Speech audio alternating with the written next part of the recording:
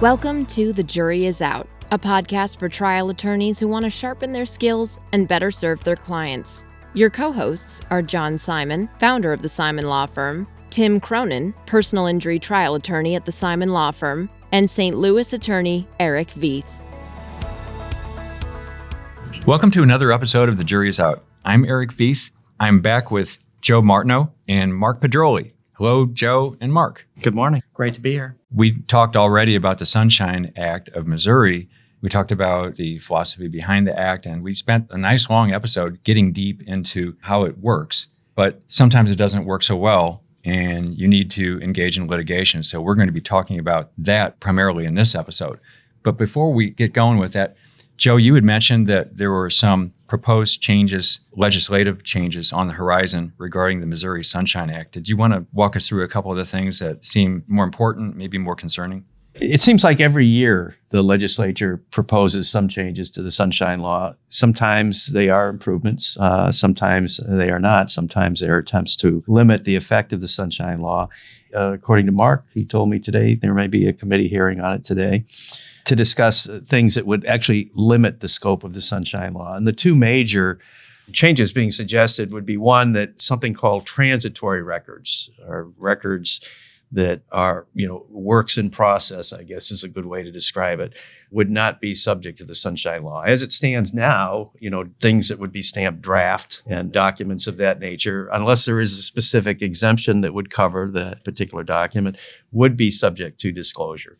Now, they may not be subject to Chapter 109, where they have to be retained once the completed, document is created, but they would be accessible through the Sunshine Law if they are in existence at the time a Sunshine Law request is made.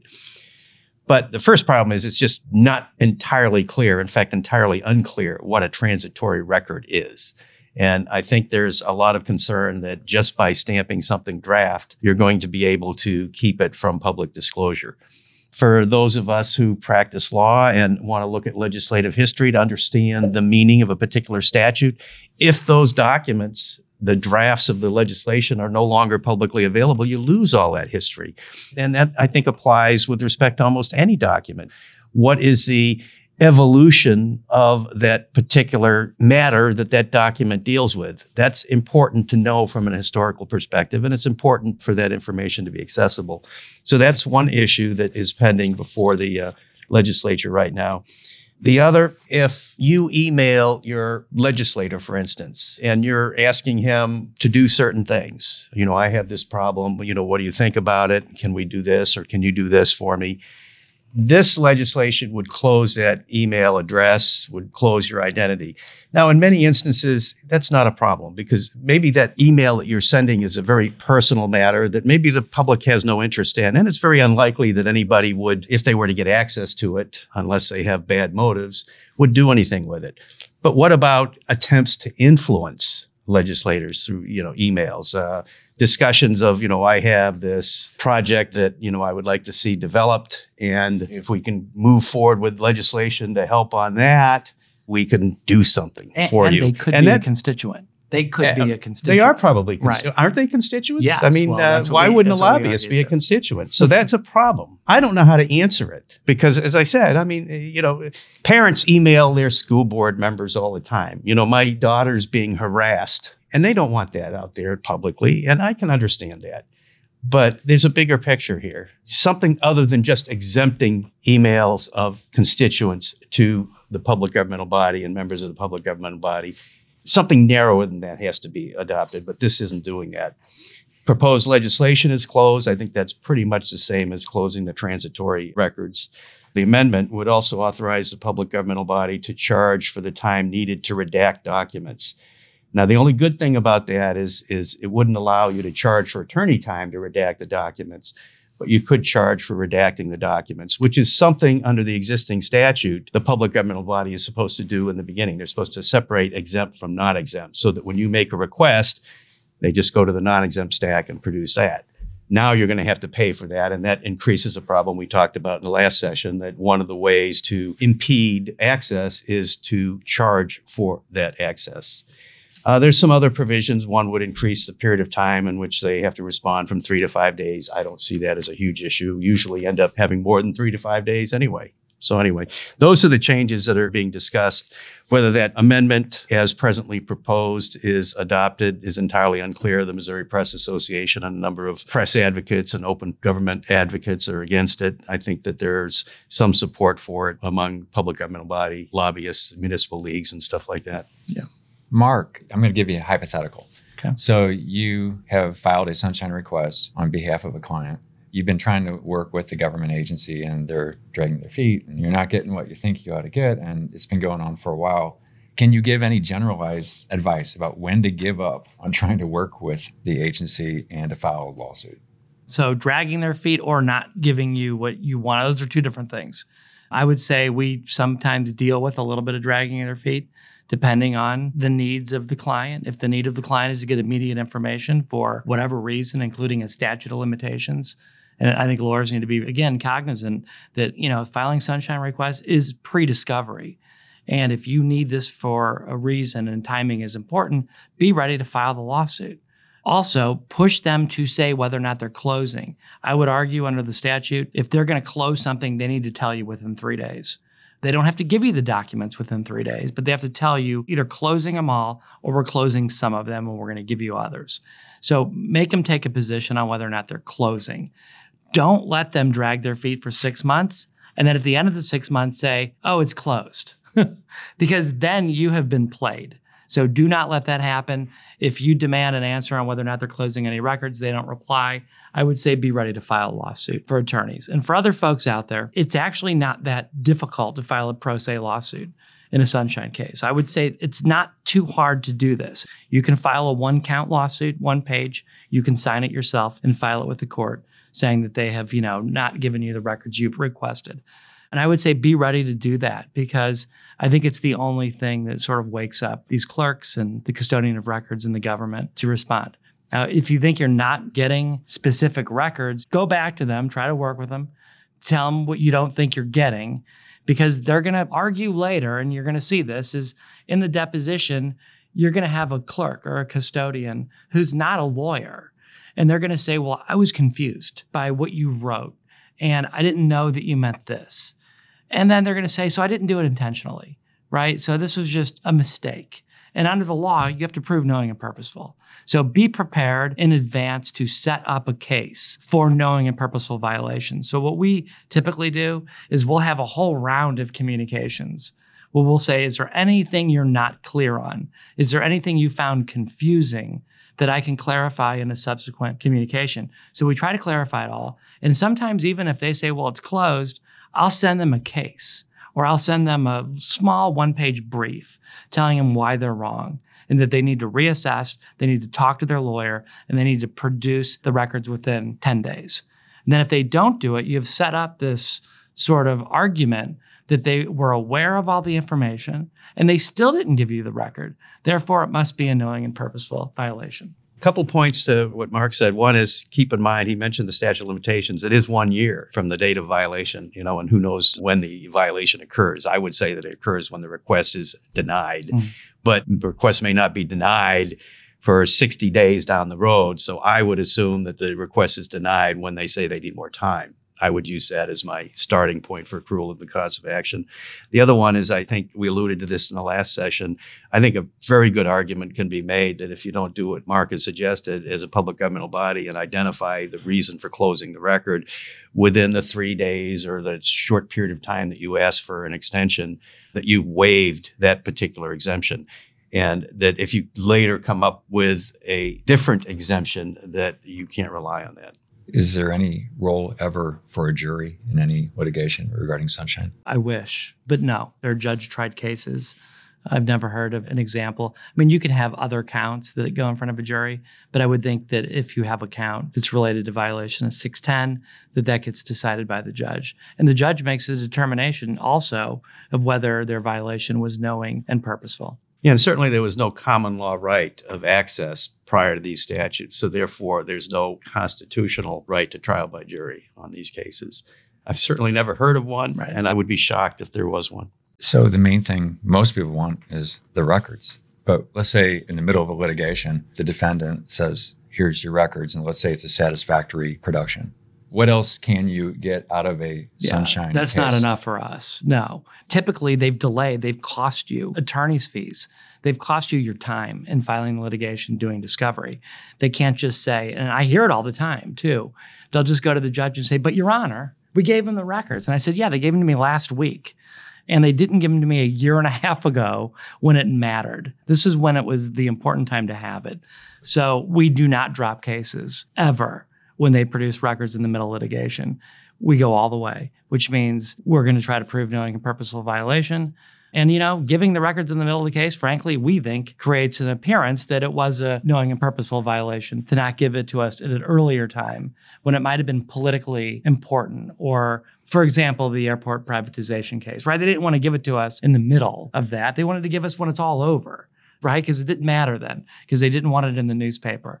A huge part of these cases is making them pay a penalty for their behavior so that they don't do it again. And if you're an attorney and you're going to be doing this sort of pre-litigation requests, and you're going to be doing them a lot because you might have a government defendant on a potential case, I think you need to set the tempo with them as well to let them know you're not just going to take it and have them give you the documents a year later and then not continue to pursue not only the penalty for the violation, but also the attorney's fees that they made you expend.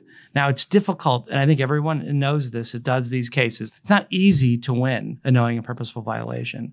So you can win the records, and you can get summary judgment in your favor, for example, or an order giving you the records, but then says you don't get the attorney's fees. Now, obviously, that makes it very difficult. There's been Supreme Court cases where there's been strong dissent about this proposition that you have to prove a knowing and purposeful violation, but it came down on the other side against plaintiffs, and that's made it difficult. Now, it's not impossible. Look, we just won a case of knowing and purposeful against the Attorney General's office, the office that is supposed to enforce the Sunshine Law. It was back when Josh Hawley was running for the Senate, and they were hiding their records from a requester. In this case, it was the Democratic Senate Campaign Committee.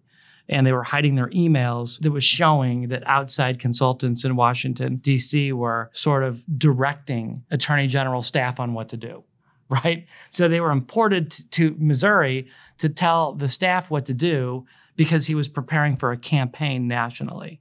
Now, we argued, well, that was wrong on many reasons. It was a misuse of taxpayer funds. It was all these other problems. There was an investigation open into that. But we won that on summary judgment, and we also got attorney's fees as well.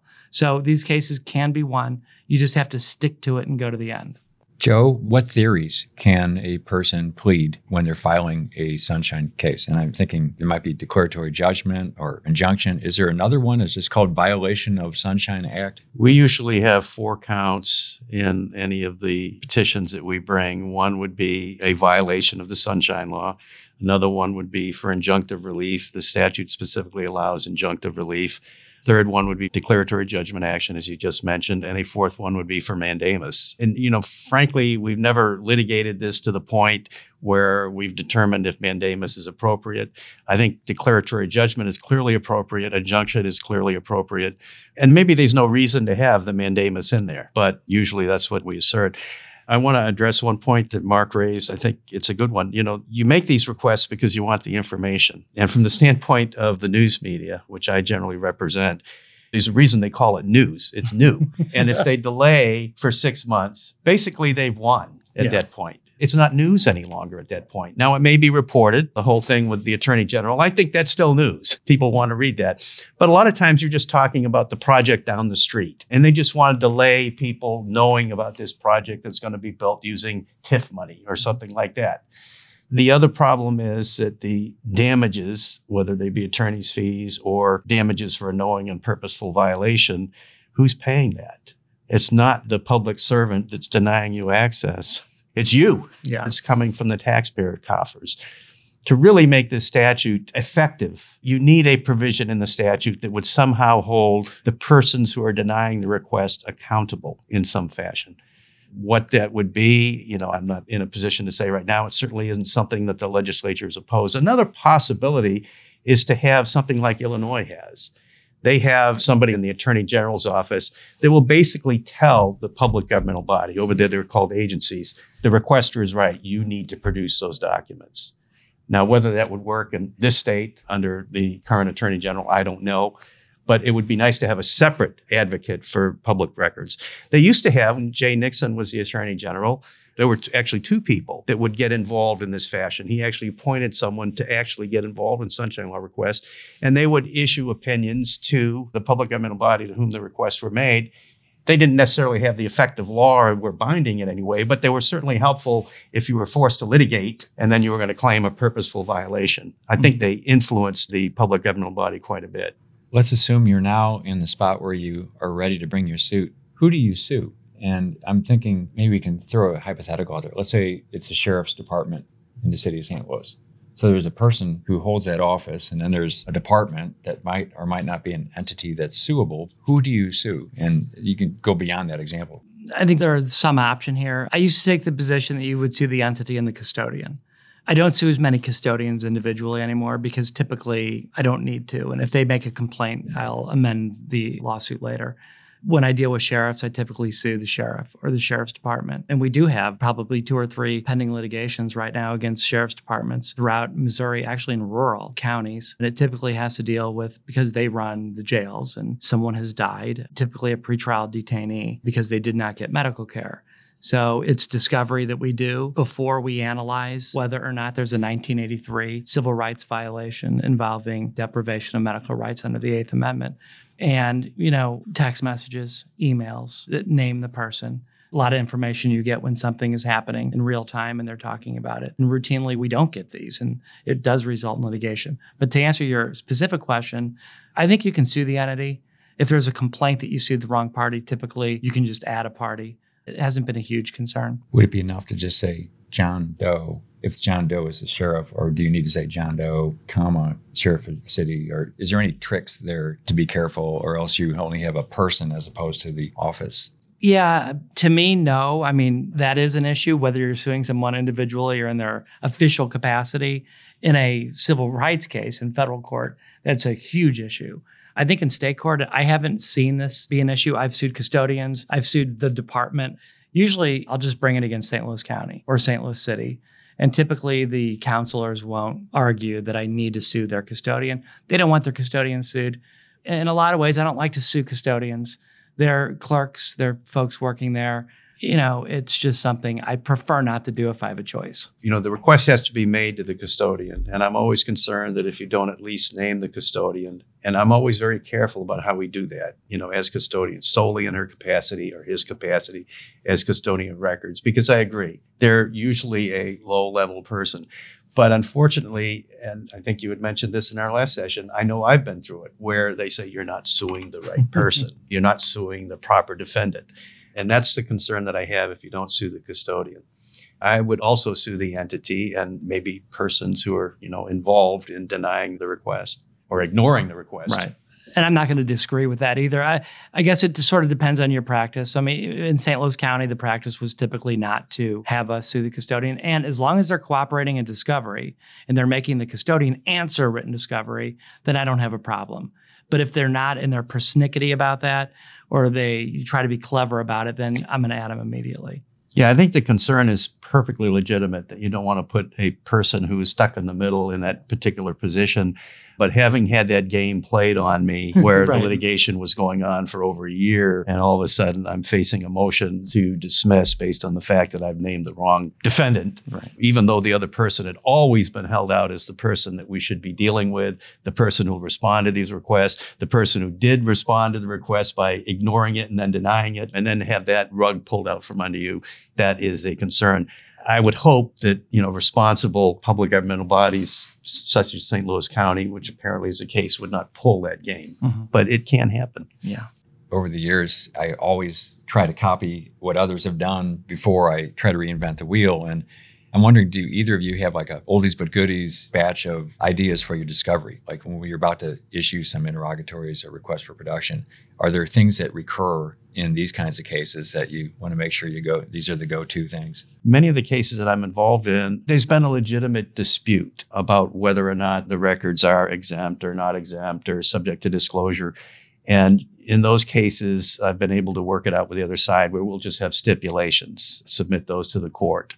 So I have not had many cases. It sounds like Mark has, where he's had to give a lot of consideration to discovery, but I really haven't had to deal with that. We've had a few, that go deep into discovery. And obviously, the burden is high on the plaintiff to prove knowing and purposeful, which is sort of, almost criminal intent, right?